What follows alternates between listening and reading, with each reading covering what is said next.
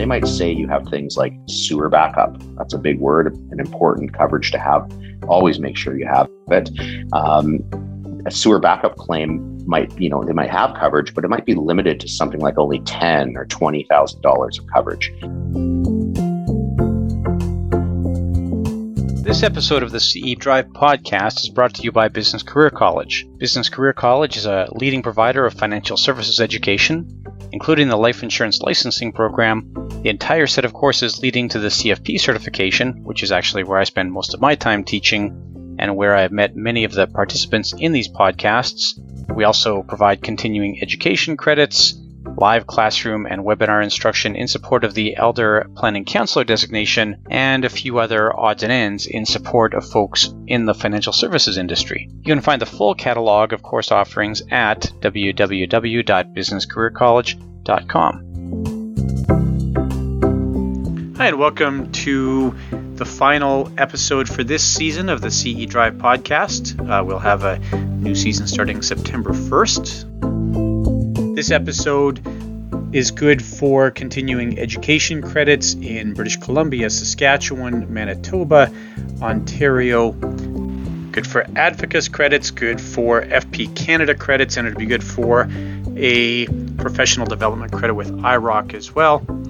Some of you might have noticed that the MFDA will have its continuing education credit regime online by the 1st of December, and our intention is to get courses approved for MFDA credits as well.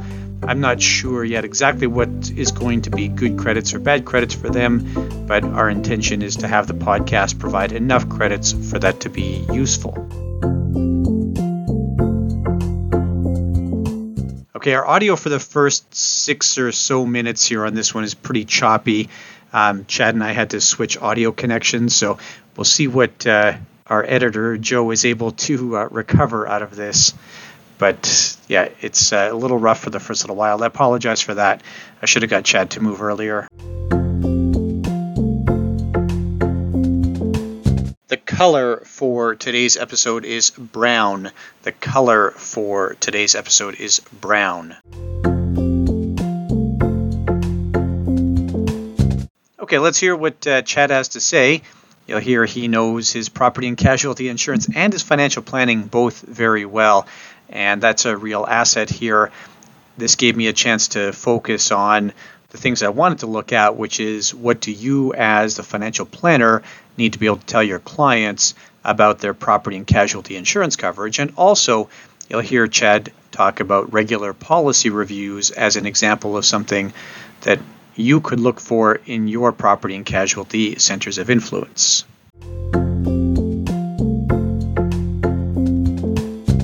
All right, I'm here today with Chad McKenzie. Chad is going to be our first, I know your multiple licenses you carry. Chad, you want to talk us through sort of everything that makes up your business? Yeah, no, certainly. So maybe what I'll do is give you, if you're good with it, a brief overview of.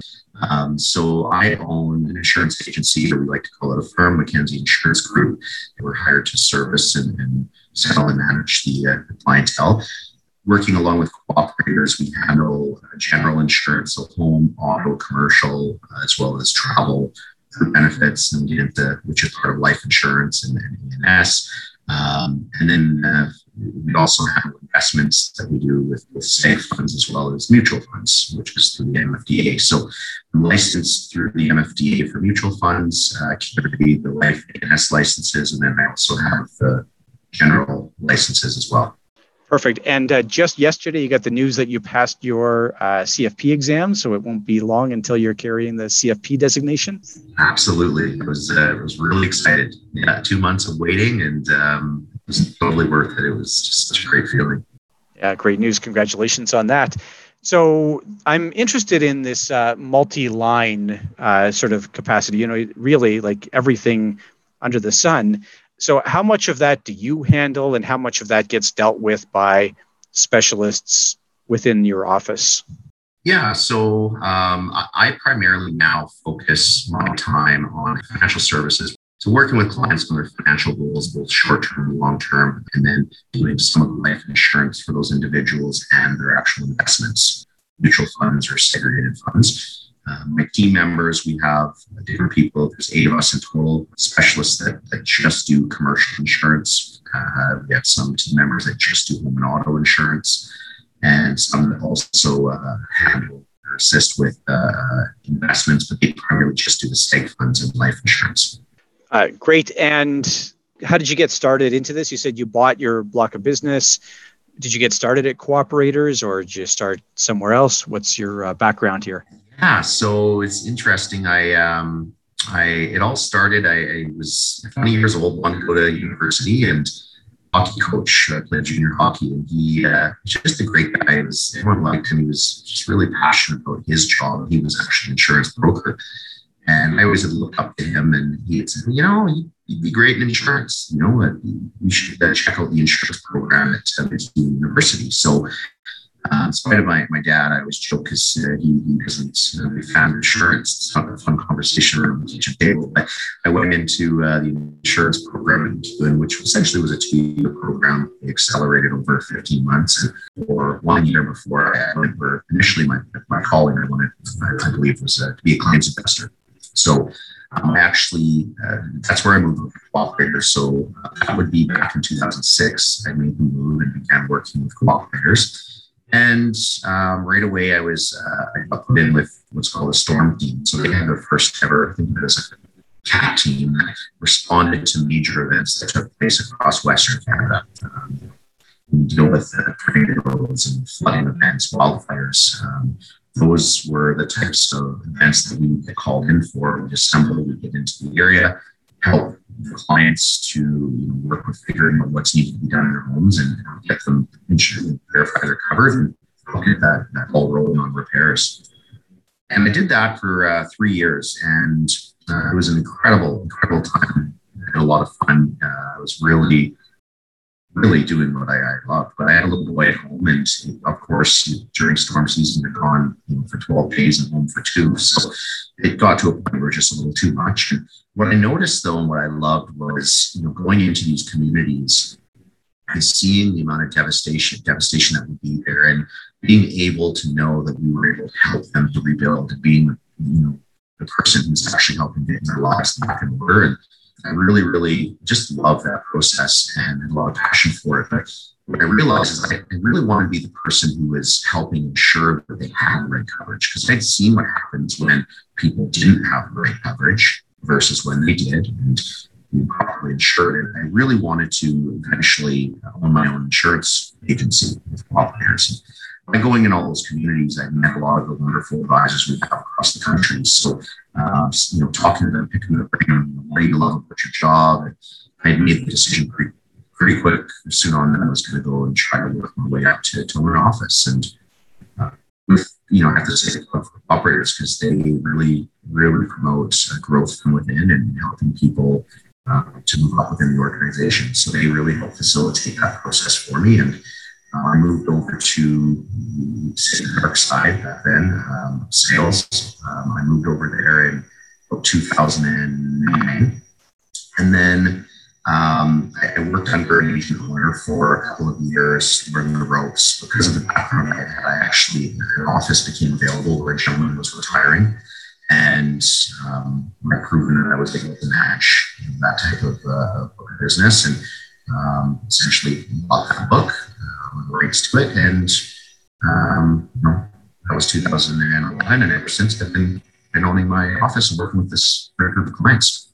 I'm guessing that storm team experience, you really got a good understanding of policy wordings and what gets covered and what doesn't, and how people made choices that then translate into claims paid or not paid. Is there anything you can talk about there that's useful? That's a great point, Jason. It was interesting. I really learned not only the policy wordings with our organization, but I started to see what the differences were amongst the different companies. And really realized, I learned that process that not all policies are the same. And it sounds like, well, yeah, obviously that makes sense. But even simple things like you go in for water damage and homes that got hit with both sewer backup and floods, both at the same time. Well, most policies wouldn't cover flood, but they might cover a little bit for sewer backup. Well, some companies would say, well, no, it was actually a flood, so they would just deny the claims. And Some companies would say, well, because we can see there's signs of a sewer backup as well, we'll give the benefit of the doubt, we'll choose to pay the claim. And really got to see how those differences were from one company to another. And then the effects of that have on people's lives, because, when you get hit with a major event like this, your home is your, initial most valuable asset that you have. It's crippling. And these people were now in a situation where if they weren't covered, they had to come up with these funds, and water damage, or these losses are huge. You're talking 30, 50, 100,000 plus. So I felt compelled to make sure that, at least in my journey in insurance, that I was going to be the person who really helped teach people the differences and make sure they understood what they were spending their hard-earned money on when buying insurance policies. So, Chad, during your time working in the storm team, you would have had a lot of exposure to, of course, water damage. And I'm curious to know how that time you would have spent there influences what you and your staff do today in terms of talking to your customers about water damage, about flood and groundwater and sewer backup and so forth. Yeah, Jason, that's a great question. When we're working with our clients, we really taught our staff to make sure to be giving our clients education around their insurance policies as a whole, not just selling a product and giving some basic level coverage. We really want our clients to understand what is in their policy, so that if they have a loss or a claim, there's not going to be a surprise. But also, our biggest nightmare is if something isn't covered. That's the one thing I kind of fear the most. So we really take a holistic approach when doing so. And pulling from the experience I've had in the past, what I have found, particularly with home and commercial insurance policies, is that when a company says you have water coverage, it's a very general term. It's important to know water itself typically represents 40 to 50% of all the claims that get reported. Understand, when water damage strikes, it is typically catastrophic. It carries a large financial burden on that family, which is where the insurance is so critically important that it's going to properly respond. And from my experience in claims, I'd learned that policies are not the same from one provider to another. And it's important that when we're looking at a client, even if I'm on the financial planning side, sitting with them, looking at their long-term goals, we bring the risk management into play and say, okay, well, let's look at, are your assets properly protected? Right. It's then diving deep at their existing coverage and saying, okay, what limitations are there for water? So they might say you have things like sewer backup. That's a big word, an important coverage to have. Always make sure you have it. A sewer backup claim might, they might have coverage, but it might be limited to something like only $10,000 or $20,000 of coverage, which I find is quite popular on some of the lower cost policies out there. So it's just important to watch and make sure that you have full limits. And I mean, in a general sense, I can't be giving full recommendations to people here, but I would say make sure, of course, that you're carrying as much water coverage as you can, and that it matches the type of home or business that you have. Do you think insurers, or I guess, have you seen where insurers have reduced their coverage sort of quietly over the last decade or so? Is this a trend, or am I imagining things here? It's hard to say whether, like, overall, if they've been reducing the coverage. From my experience, which really has only been, just over 15 years in insurance, sewer backup is always something that's usually added onto the policy. Some insurance companies, particularly in the last 3 to 4 years, have actually started increasing the coverage and adding things like flood coverage that never used to be a product that you could purchase. That's a wonderful thing to see. There are a few companies that are usually really low cost insurance where they were notorious in the past for limiting the coverage to things, like 10 grand. But I wouldn't say as a whole that it's been reduced. I would say it's kind of a mix. Some companies have been giving way better coverage. They might cost a bit more, but you're properly insured. And some are kind of sticking to what they've been doing for the last 20 years. I mean, I think most insurers, despite what the wide perception, this might be your dad's concern, but I think most insurers are in the business of paying claims. And I think most people in the business share what you said earlier, that idea, you don't want people who paid premiums and don't get claims paid, right? Well, it's not good for the industry. It's not good for the clients and for business shareholders. I mean, it's important that we be there for our customers. And And like you alluded to, I kind of joke that my family used to give me a hard time because I went into insurance. There was always a joke around the kitchen table. But reality is the employees, the claims adjusters, the companies, they want to do what's best for their customers. Rarely do you ever see them going out and trying to exclude or deny claims. Now, you mentioned your role today sort of more on the financial services, financial planning side. And I'm curious, I know you're active sort of in the industry, others. Do you have a feel for how running a multi-line shop where you have home and auto is a big part of your business, for how that's different than somebody who had, let's say, a pure financial planning or wealth management shop? Yeah, absolutely. Yes.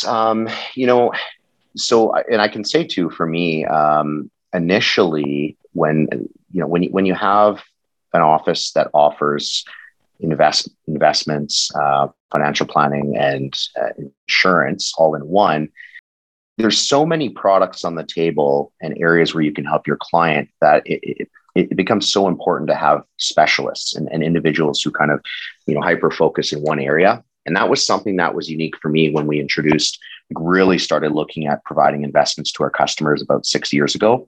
And as I've been working through even my CFP, was making sure that I'm no longer a generalist who's kind of dabbling in all the different fields, and really making sure that each person in my team is able to, hyper focus in one area, because we need to do that in order to make sure we're giving proper recommendations and stay up to date on the coverage that's available. How is that different from a firm that may offer, one type of product, whether that be, a life and seg fund business, just mutual funds, investments, whatever that may be. I would say that in those businesses, not that I've actually worked in one, but where I find, they can excel by having maybe access to a few more products that some other providers might not, right? Everybody's on the same page. Usually everybody in those firms are kind of well-versed in that line or that product, whether that be just mutual funds or ETFs, et cetera.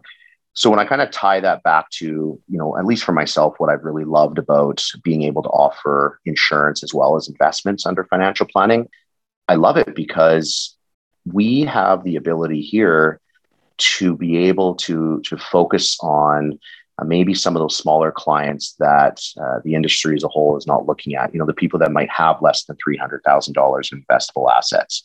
And I say that because, in the industry as a whole, usually everyone's got to find their niche. You got to find what works. You got to make sure that you're able to obviously make enough to still pay the bills and keep the lights on while still giving the service. But if we have a client in our firm, we focus primarily on upper small business to medium-sized businesses and business owners.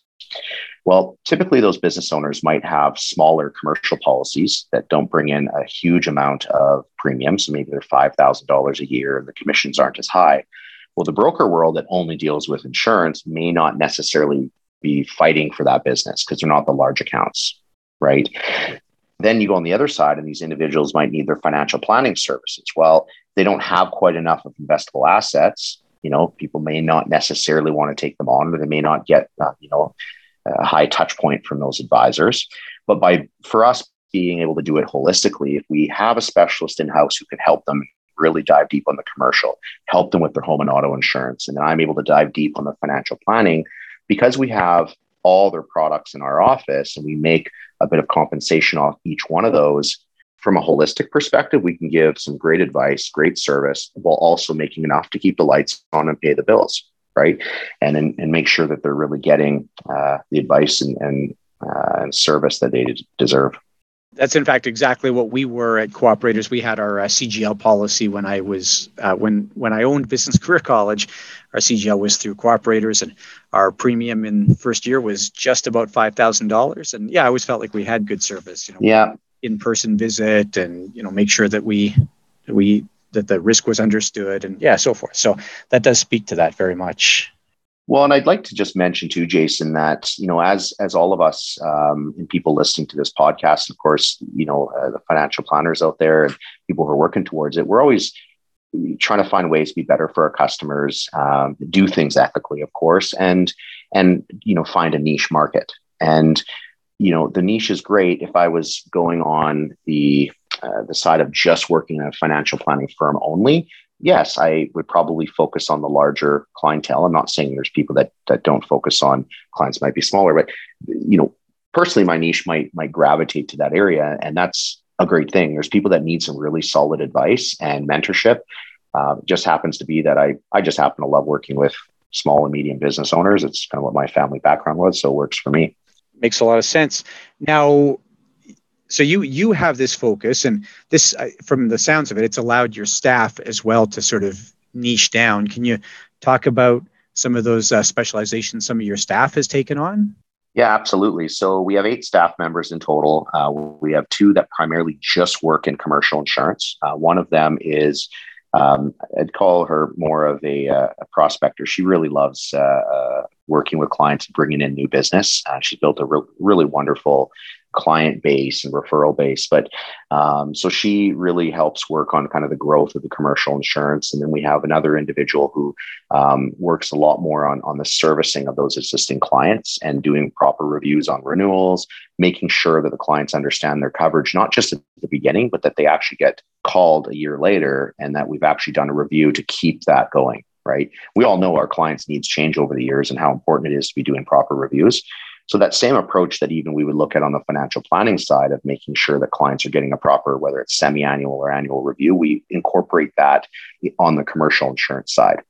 And we have to make sure all our specialists are working in unison on that, because when we do what we call a portfolio review, it's where we're looking at everything at once. We pull in all the different specialists. The commercial person's booked to review the commercial insurance. We've got our home and auto advisor. It might be Nicole or Melissa, who's able to dive deep on the home and auto side with that client. And then we'll book a second call or second meeting where then I'll be going a little more in depth on doing the financial plan review with them. So everybody's hyper-focused in their area. They understand their products. We do training, both as a team. We do a lot with both personal development, work on our goals as individuals, where we want to be in our careers in the future, but also diving deep on their own product lines. We can send them for training, pay for that training, and have them, and also without having to pull everybody else away from their job by being cross-trained. So I think you carry CIP, right? The Chartered Insurance Professional. Do you have others on your team that are working towards that or would want that? Yeah, that's a great question as well. And yes, so on the commercial insurance side, our advisors are working towards their CIP. We believe education and designations is so important. It's what we need to make sure we're doing, the right things for our clients. And we also have 2 advisors in our office who handle investments in life insurance that are working towards their CFPs as well.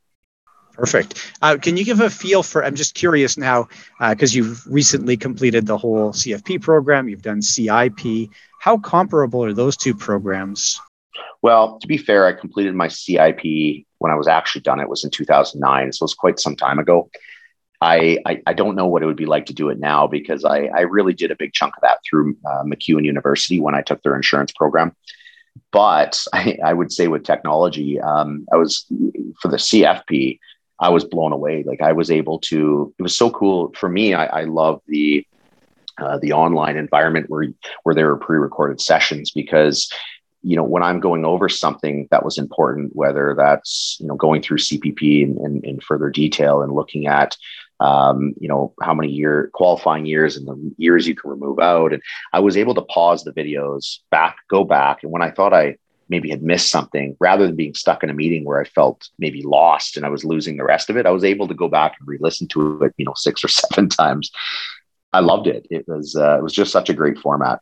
And I'm guessing you watch some of it on double speed, which I hear sometimes too. So it's funny because I'm talking to you now and you sound much slower to me, because I usually listen to it on 1.5 to 2 times. Yeah, I hear that a lot, honestly, Chad, and I get that. It is, and that ability to pause and stop and all that. Yeah, it's a whole different world of absorbing content, isn't it? I was nervous at first. I always thought classroom was the way I personally needed to learn, and I took a leap, and I was impressed. It was the way. In fact, I will say, just to plug, but you guys actually going through that process was just such an amazing experience that I'm now registered. I'm doing my finance degree all virtually as well. So, wow, That's exciting, eh? Yeah, I'm really excited I like about it. that. Yeah, that's cool. Now, you obviously get to see both worlds. You get to see the financial planning world and the property and casualty world. But most financial planners, of course, get a pretty cursory look at property and casualty insurance when they're going through the core curriculum. What do you wish that financial planners would talk to their clients about, or know but maybe aren't comfortable talking to their clients about from the property and casualty side? Yes. I think it'd be really important for financial planners to, number one, above all, know that, not all policies are the same. And I believe it's important that we as financial planners understand on the P&C, property and casualty side, that for the most part, what we're seeing with what we call major weather-related events across both the globe and here in Canada are increasing dramatically. And Canadians are at a much bigger risk as time goes on for things like wildfires. And, we could debate what those causes are, whether it is or it's not global warming. That's not the point. The point is it's increasing dramatically. And you look over the last, even 10 to 20 years, it's massive. So, well, what does that mean for us as financial planners? Well, that means that there's probably a really good chance that insurance premiums for business owners, for homes, for automobiles are going to continue to rise. Auto insurance on its own, we get asked all the time, why are rates going up? And you look at, to repair a 2012 Ford F-150 bumper, might have been $2,000. And today with the sensors and the AI built into it, it's $5,000. Well, that comes out of the pool of insurance funds. So these things are going up consistently, and that's what we've been seeing. And as a result, clients, when we look at the debt loads the average Canadians are carrying, and it's scary. And I think we really need to be aware of it and build that in our plans, that it's not going to go up by the average inflation rates, maybe of 2%. It's going to be up much higher. And then what can clients do to reduce that cost? Really, the only thing you can do other than shop around, but it's going to go up everywhere. The only thing you can do is either increase your deductibles, which means you're on for a bigger portion of that loss. That's a higher risk, right? You need to now plan for that in your emergency funds. Or you have to remove some coverage off your policy, which now exposes you. So we need to know where that's going to be coming from. And we know that's a huge risk for Canadians, certainly in the coming years. And we as financial planners need to, at least at a base level, help them understand that and know that they really need to plan those emergency funds and plan for costs going up. I mean, I think about this with my own car. I drive a car almost 10 years old now and maybe worth $10,000 or $11,000. I still have collision coverage on it through cooperators, actually. But, I think about really almost anything short of a total loss claim, I actually probably wouldn't claim, right? It's expensive to repair now. And what do you do? Yeah. I sat in a car last week that had a crack in the windshield, and I asked the owner of the car. He said, "Yeah, $6,000 to replace the windscreen." Well, and that's another point. When you look at coverages, is making sure that as a financial planner that we have people within our network that really understand both the products, but not just that. It's depending on what your niche market is. If I'm a planner that's targeting and I'm working with really high net worth clients, well, those high net worth clients also now have typically are going to have more expensive pieces of property, maybe collectibles, jewelry, and vehicles. Well, a standardized insurance policy is probably not going to be sufficient to properly protect them. So, and high net worth individuals typically also carry high levels of debt as well. So it's important that you have somebody that also focuses on the niche market that you're working with. What about sports equipment, Chad? That's what I know. Like a buddy of mine has $25,000 worth of bikes hanging in his garage. Oh, totally. I mean, every company's limitations are different, but when you're talking bicycles, there's limitations for that. There's one of the questions I think you're going to ask, a few tips that I have on some of those products. I'll save that for there because I have a few good points. Perfect. Yeah, I'll get to that. Anything else that I like the emphasis on the emergency fund? Obviously, the idea that you have greater risks on that front and you can't just say, well, I've got insurance, so I don't need to worry about it. I think that's a good message to take home. So yeah, what about then the financial planner helping out with any other areas anything we should be thinking about on the homeowner side, for example? Well, I mean, first and foremost, if the planner does not have a general license, of course, it's making sure that the client is actually getting their policies reviewed on a regular basis. So us as planners, when we're doing our reviews, whether that be quarterly, semi-annual, or annually, really making sure that that's been asked. Have you reviewed your existing insurance with your insurance specialist? And actually sat down and gone through the policy, what's changed. Maybe you've purchased more items and more belongings. Maybe you're running a business out of your home. COVID, you look at COVID and the ability to work from home, or people who have started little startup businesses. Lots of stuff is going on, and we're usually the first person that they're talking to. We're kind of the top there. And I like to think of it as us being the general practitioner. And our job is to try to help look at their financial health and to say, well, what specialist then do we need to bring in? And at least having that conversation and putting it on the checklist that we might be using of items to discuss, and just really pushing them to talk with their advisor on that. I like this idea, Chad, of have you had the annual review? Because I don't want to be reviewing policy wordings. I know nothing about property and casualty insurance. I don't have any business. Again, I can read and see what's on the paper, but it does not help, right? And we're not allowed. You have to have a license. Yeah, it's no different than talking life insurance policies without a life license. Yeah. Just can't do it. That's it. That's a great point. And yeah, you talked about people starting to have more and more home-based businesses. Can you give an idea about what the threshold is? Where should the financial planner be saying, yeah, you have to go talk to your home insurance professional about your home-based business? What's the cutoff there? Yeah, simply put, because every insurance company has such different rules.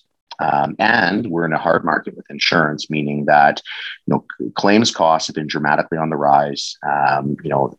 Interest rates are low, so insurance companies aren't getting making the money on the investment side. So they're getting very strict on the things that they'll give insurance to, and that also means they're getting very picky on what they're going to pay out on for claims. So in a soft market, it's not as bad. They'll pay more claims than maybe normal, even if they shouldn't pay those claims, But I think the thing is, first and foremost, as financial planners without a general license, we do not have the authority to be determining whether they should or shouldn't be really talking to their advisor about it. At the end of the day, it should be included that you need to make sure you've reviewed your insurance policy if anything's changed from last year, and just go through it with your advisor. Yeah, I guess what I'm thinking here is, work from home now, right? So somebody who is working from home in an office sort of 40 hours a week, should they be talking to their insurance professional about that? Yeah, great question. Okay, I see where you're going. No, if you're actually running a business, so if you're just an employee who's at home and you're working from home, there's no issues with that. The issue is if now clients or other people are coming onto the premises, or if you are either making and selling products from your home. Those typically tend to be the big issues. So they'll always ask, is there clients coming on the premises, and are you selling any type of product? And if the answer is yes to any of those questions as the financial advisor or financial planner, so we need to say, okay, you need to go talk to your insurance company. And actually, I would say another really great one would be, there's a number of people who've taken on side gigs, whether that be Skip the Dishes, Uber Eats, Uber drivers, pizza delivery. That's a huge one, because most people don't realize the minute you do that, your auto insurance, the standard SPF 1 auto insurance policy excludes that. So even if you have a claim that may not necessarily be related, you can certainly be in a bad situation based on just the fact that you're bringing in that extra income from that type of work.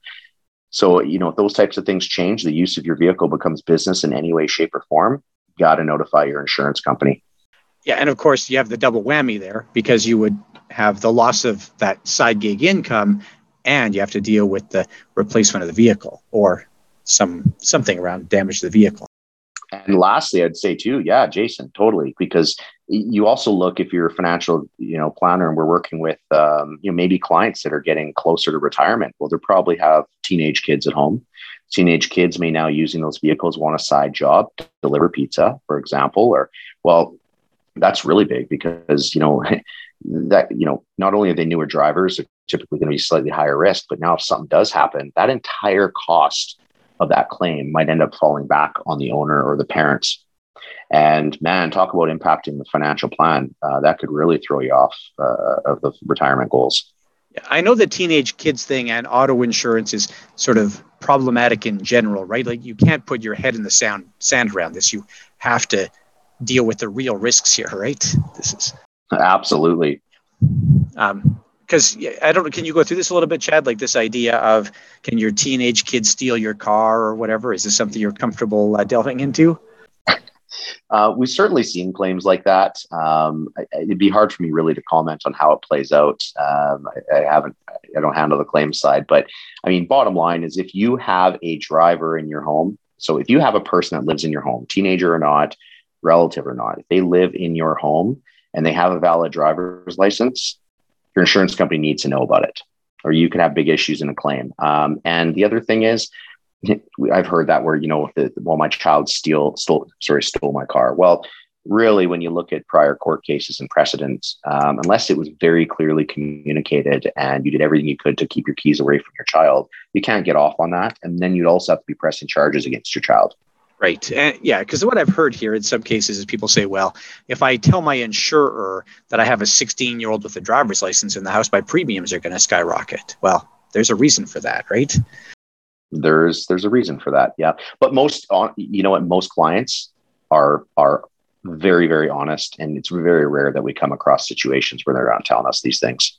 Yeah, I hope that's true. I think you're right. I do think most people they don't want to willfully hide something, but I've heard that sort of as a passing comment. And again, I'm not sure how serious. Yeah, absolutely. Yeah. Now, what else do you find where people are missing insurance or haven't properly covered their risks? Yeah, insurance as a whole, I'd say when you're looking at, well, first and foremost, on your home insurance coverage, when you have people who are taking in children, running a day home business, that's pretty popular. Find that actually quite often with, if you have one spouse who's a high income earner and the other one might be staying home, where they say, wow, you know what, bring in an extra bit of cash. I might as well, watch a few people's kids while I'm at it. Why not? That definitely needs to be brought with the insurance company. We've had actually claims where it wasn't. And I've seen where, unfortunately, there was injury sustained to a child that ended up in a very, very large lawsuit. So, no one goes into those circumstances wanting to hurt anybody, but that's the point. Our home insurance policies provide us with liability insurance. And it's something most people don't really think about. We all think of the property side of my jewelry or my house burning down, but your actual insurance policy covers you for liability, which is like an umbrella that protects you from any bodily injury or property damage that you may cause to others, typically anywhere in the world. So, if I bust off to the US, I go to Hawaii and I don't know, I accidentally bump into someone and they fall into the road and get injured. Well, I may be liable for that. I made a mistake. I was negligent, and that my actual home liability policy may respond to protect me. So that's why it's also so important that anything that you're doing that is business related, particularly when you're self-employed, be mentioned to them so you can just make sure you have the right coverage. Yeah, that day home thing is a really great example. And I'm sure in some cases you have an auto insurance component on top of that that's quite complicated. That can get complicated, although most of them we don't find are driving the kids to and from home. But we do insure actually a large number of day homes. We happen to do that here. And that's a big one, making sure it's disclosed and that you just have the right coverage. It's amazing how many will be unlicensed day homes, which is actually completely fine. It's just making sure you've arranged for that coverage.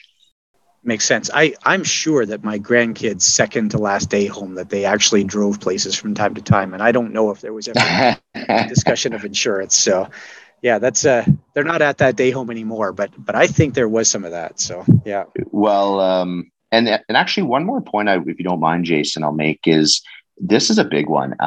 So when we do I know when we do our home insurance with our clients, our staff have to give out what we call a home insurance info sheet. So we kind of made a small, like, one pager that has a few key points for them to remember when they should call us, because it's tough for people to read all 60 or 70 pages of their home policy, right?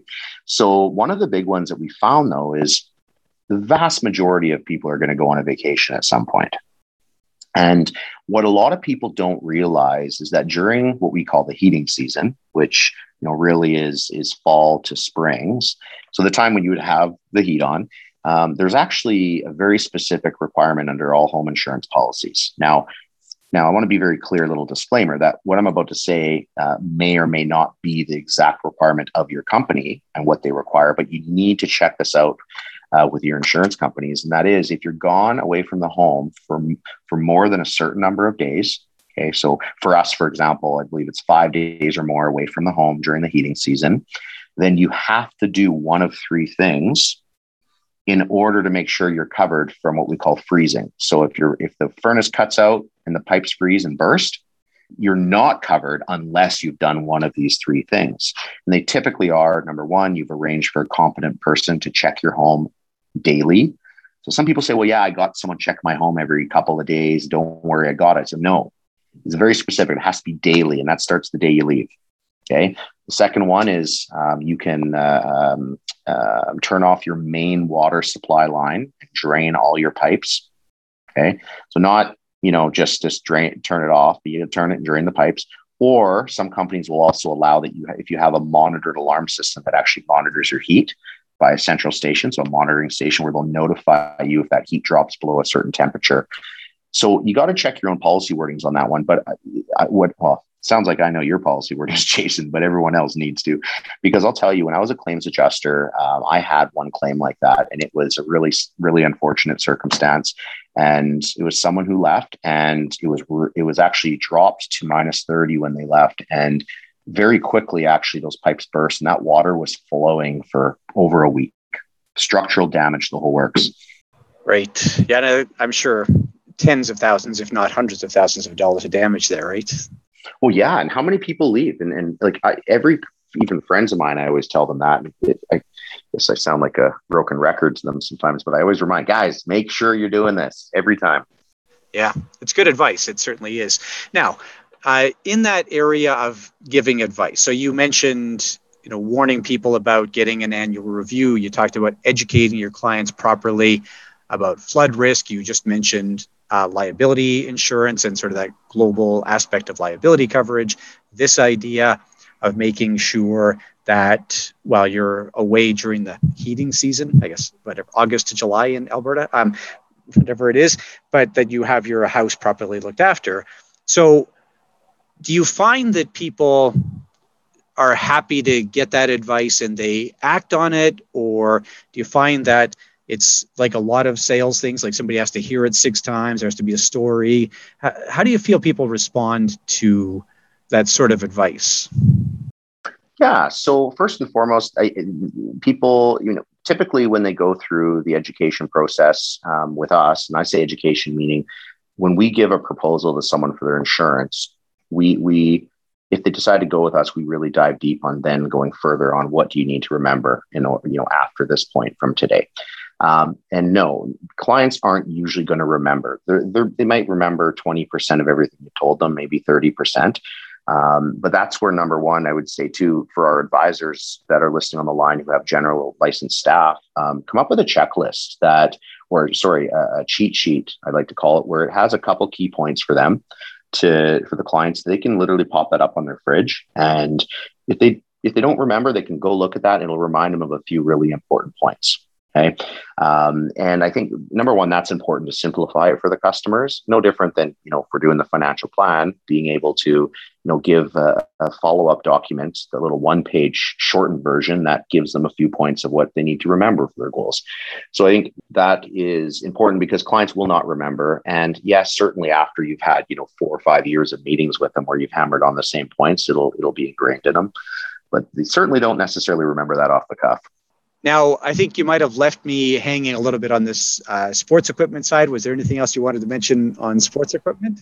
Yeah. Okay. So don't let me forget, Jason, because there is a good point I want to bring up on commercial insurance as well. And but for the sporting equipment, so there is under the home insurance policy, as far as I've seen, most, if not all, home policies have this, but they have what's called special limits of insurance. So they have certain types of property or contents that you own that will be limited in the event of a claim. Okay, so typically that's going to be items like collectibles, maybe artwork, comic collections, those say collectibles, cash on premises, any tools or items used for business purposes. Okay. Or for example, easy one to think of is jewelry. And that's actually one of the things we put on our sheet, and bicycles as well. If you've got sporting equipment, every company's limitations are different on that. So you really do got to check. But one thing you want to ask or look at your policy is grab the section, usually going to be titled special limits of insurance, and just take a look at what's actually limited on your policy in the event of a claim. And it'll usually limit it there'll be a section that'll say for all types of claims, you're only getting this much money for these items. And then there'll be another one that'll say, and for theft claims and mysterious disappearance losses, these ones are only limited in those cases. So kind of have two sections and we'll break it out. I believe it's really important because people don't realize there's these limitations built in, and bicycles are one of them. Yeah, that makes... I cannot tell you the actual limit for bicycles. I'm going to admit I don't remember. But in terms of also the other product lines, I know one of your questions was any other tips and points to bring up. Business insurance. This is, and I'm sure we have some people on here who listen as well that if they're not just in the financial planning side, if they're general licensed and they handle, commercial insurance, when you start getting into retail businesses or even professional services, but where they have to lease or rent a premises for their operations, it's really important to read the actual lease agreement to see what it spells out and who's responsible for what. And what do I mean by that? Well, if I go into a premises, and let's just say an easy one would be a restaurant. I go into that restaurant and maybe it was a restaurant before I took it over, and I'm now moving in and I start renting this facility and going to do my operations. I might have only spent 20 grand doing a few little upgrades, and then I put all my equipment in. Well, my base commercial policy is typically going to give me coverage for my contents and my stock. And there'll be a number of other coverages I'm not going to go through now. But when we look at your property insurance, it's really important that you also include any of the interior part of the building that you might be responsible for under that lease. And the lease will usually have a section titled repair and maintenance, where it'll spell out, well, if you do have a water claim, let's say a ruptured water line in the wall, okay, just because it's not your fault doesn't mean you don't have to pay for all the inside of the whole unit. You might have inherited the interior construction. And it's interesting because I find when we get a lot of businesses that various forms, it might be retail, professional services, where they've taken over a space and they just think they need to insure their belongings. But what happens is when you look at that lease further, you realize that, oh no, you're responsible for everything on the inside. Now, it's not all the time, but you got to look. I believe we have an onus to review those leases and give that proper advice to the client. Because again, that impacts their financial plan if now that business is underinsured.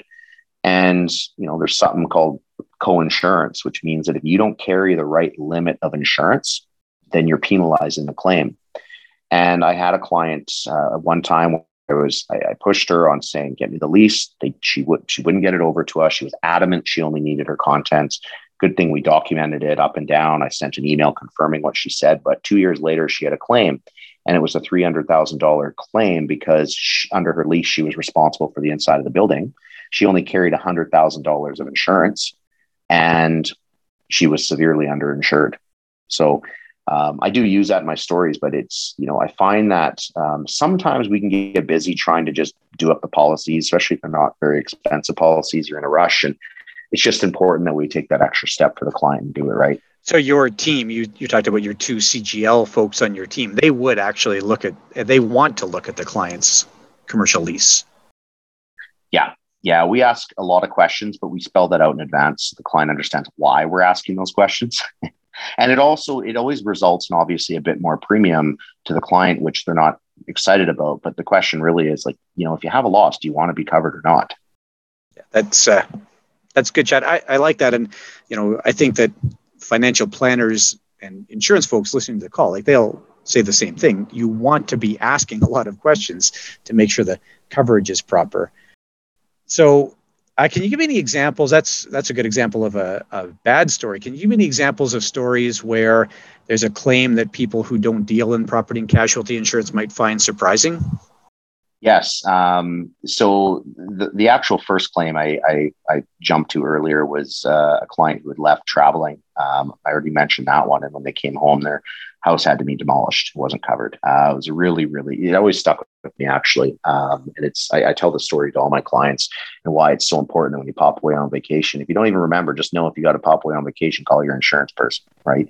But in addition to that, we've had a number of different claims that have come through that, when you really break down the fine details, you realize how important it is to know your policy wordings and not just be a generalist.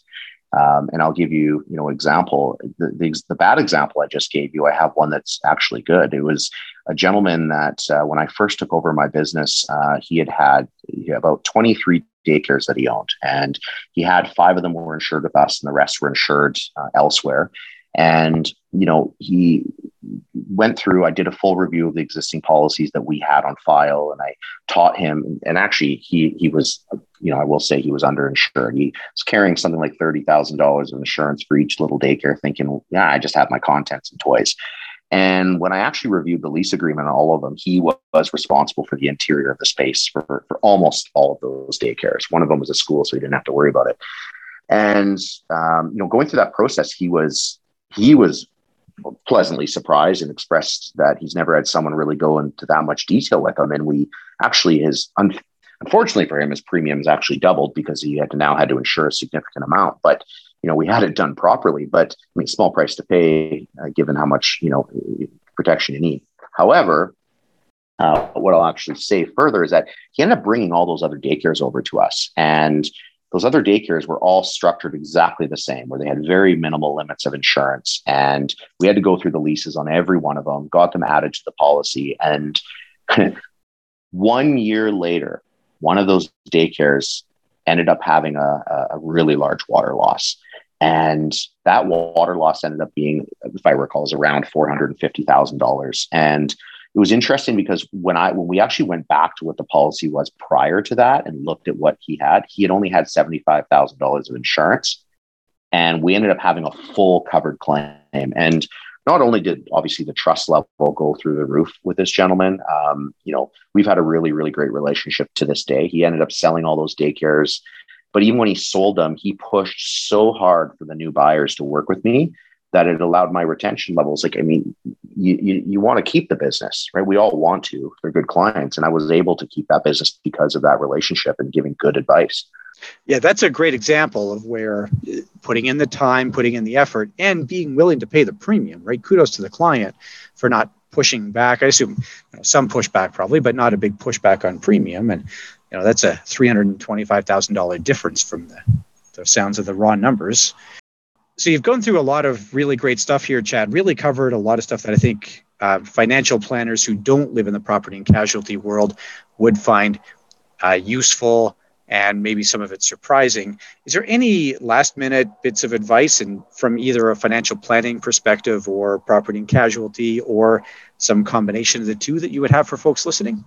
Yeah. I would find, and I don't remember how the quote works or exactly as stated, but, the more I know, the more I know there's a lot of stuff that I don't know. And as I'm getting older, I'm really realizing that. And why I say that is because as I've been, going down this journey in financial planning, it's been a lot of fun because I really loved all this information and being able to be that much better for my clients it's thrilling. But I've also realized too that when people think financial planning, well, come on, how difficult can it really be? It's not that hard. Well, it's no different story than me maybe saying, well, home and auto insurance is so simple, just go to whatever home insurance company. How hard can it be? Well, hopefully people have learned through this conversation that, well, there are quite a bit of intricacies with all these different products. And not only just that, but everything we do, when you look at we need to make sure we're using individuals in our network that are experienced, that are right for the client, and we need to be able to step away when we know that we are not the right person or we don't have that education for the client. That's a big part of the ethics behind having a CFP, and I think that we need to have the respect for these other lines of both business and these specialists that are out there, whether it's building trusts, lawyers, building wills, that not to pass it off as being something that really isn't important, because these areas are all very important to our clients' lives. And certainly there's probably a higher chance that they won't use their insurance policies.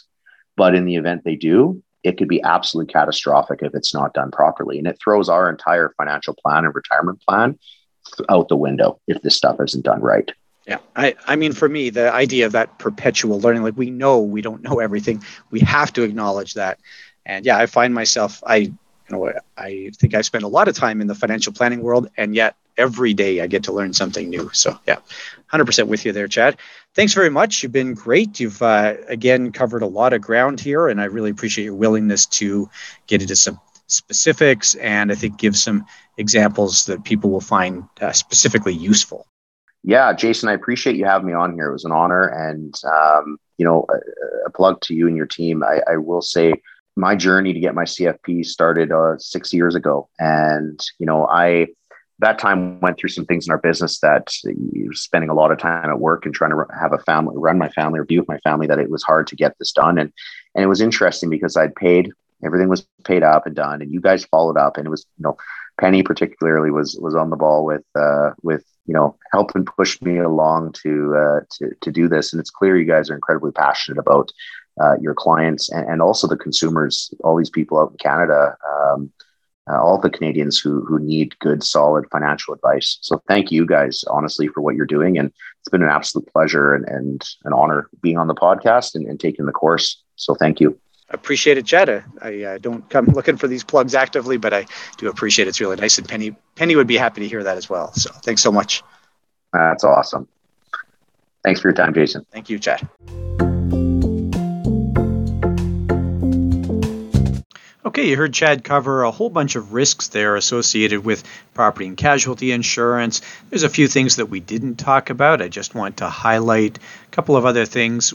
Chad mentioned liability insurance very briefly, and I'm sure if I'd given him more time or prompted him with the question, he would have come back and told me that we should make sure that especially higher net worth clients have liability insurance to match their risk. So not a bad idea to have home, auto, and maybe even an extra umbrella liability policy. It's a fairly inexpensive kind of coverage, but it's something that your high net worth clients, especially people who travel regularly, should look at with their property and casualty insurance professional. And then the one other thing that I wanted to highlight here is making sure that when a client volunteers somewhere, and this would apply to financial advisors as well, that the organization you're volunteering with has directors and officers insurance that would protect that person from the liability associated with volunteering. Those policies have gotten a little bit trickier to deal with, but absolutely we want to make sure that our clients have their liability risk protected that way. Much better to have it on the organization's directors and officers coverage.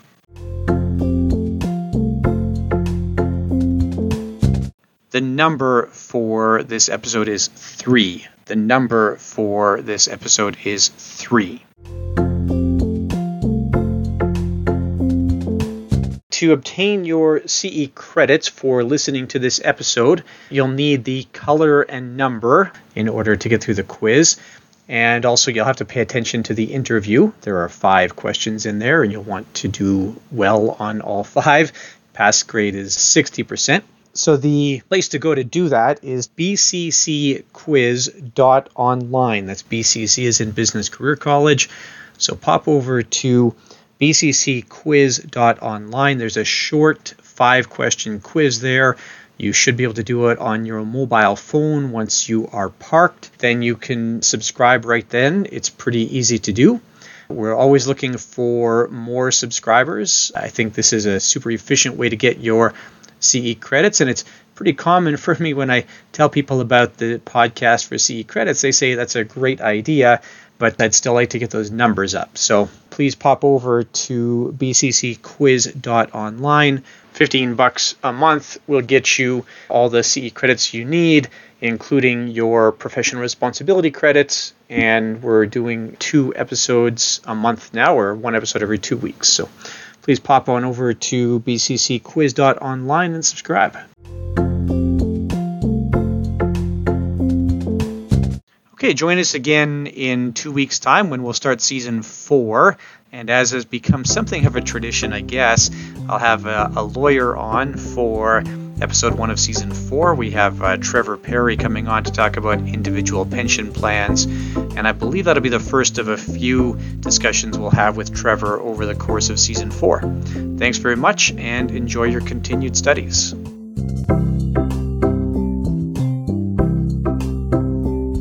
There are quite a few people who help out with getting these episodes to air. Joseph Tong takes care of our editing. Maria Nguyen takes care of all of our continuing education approvals.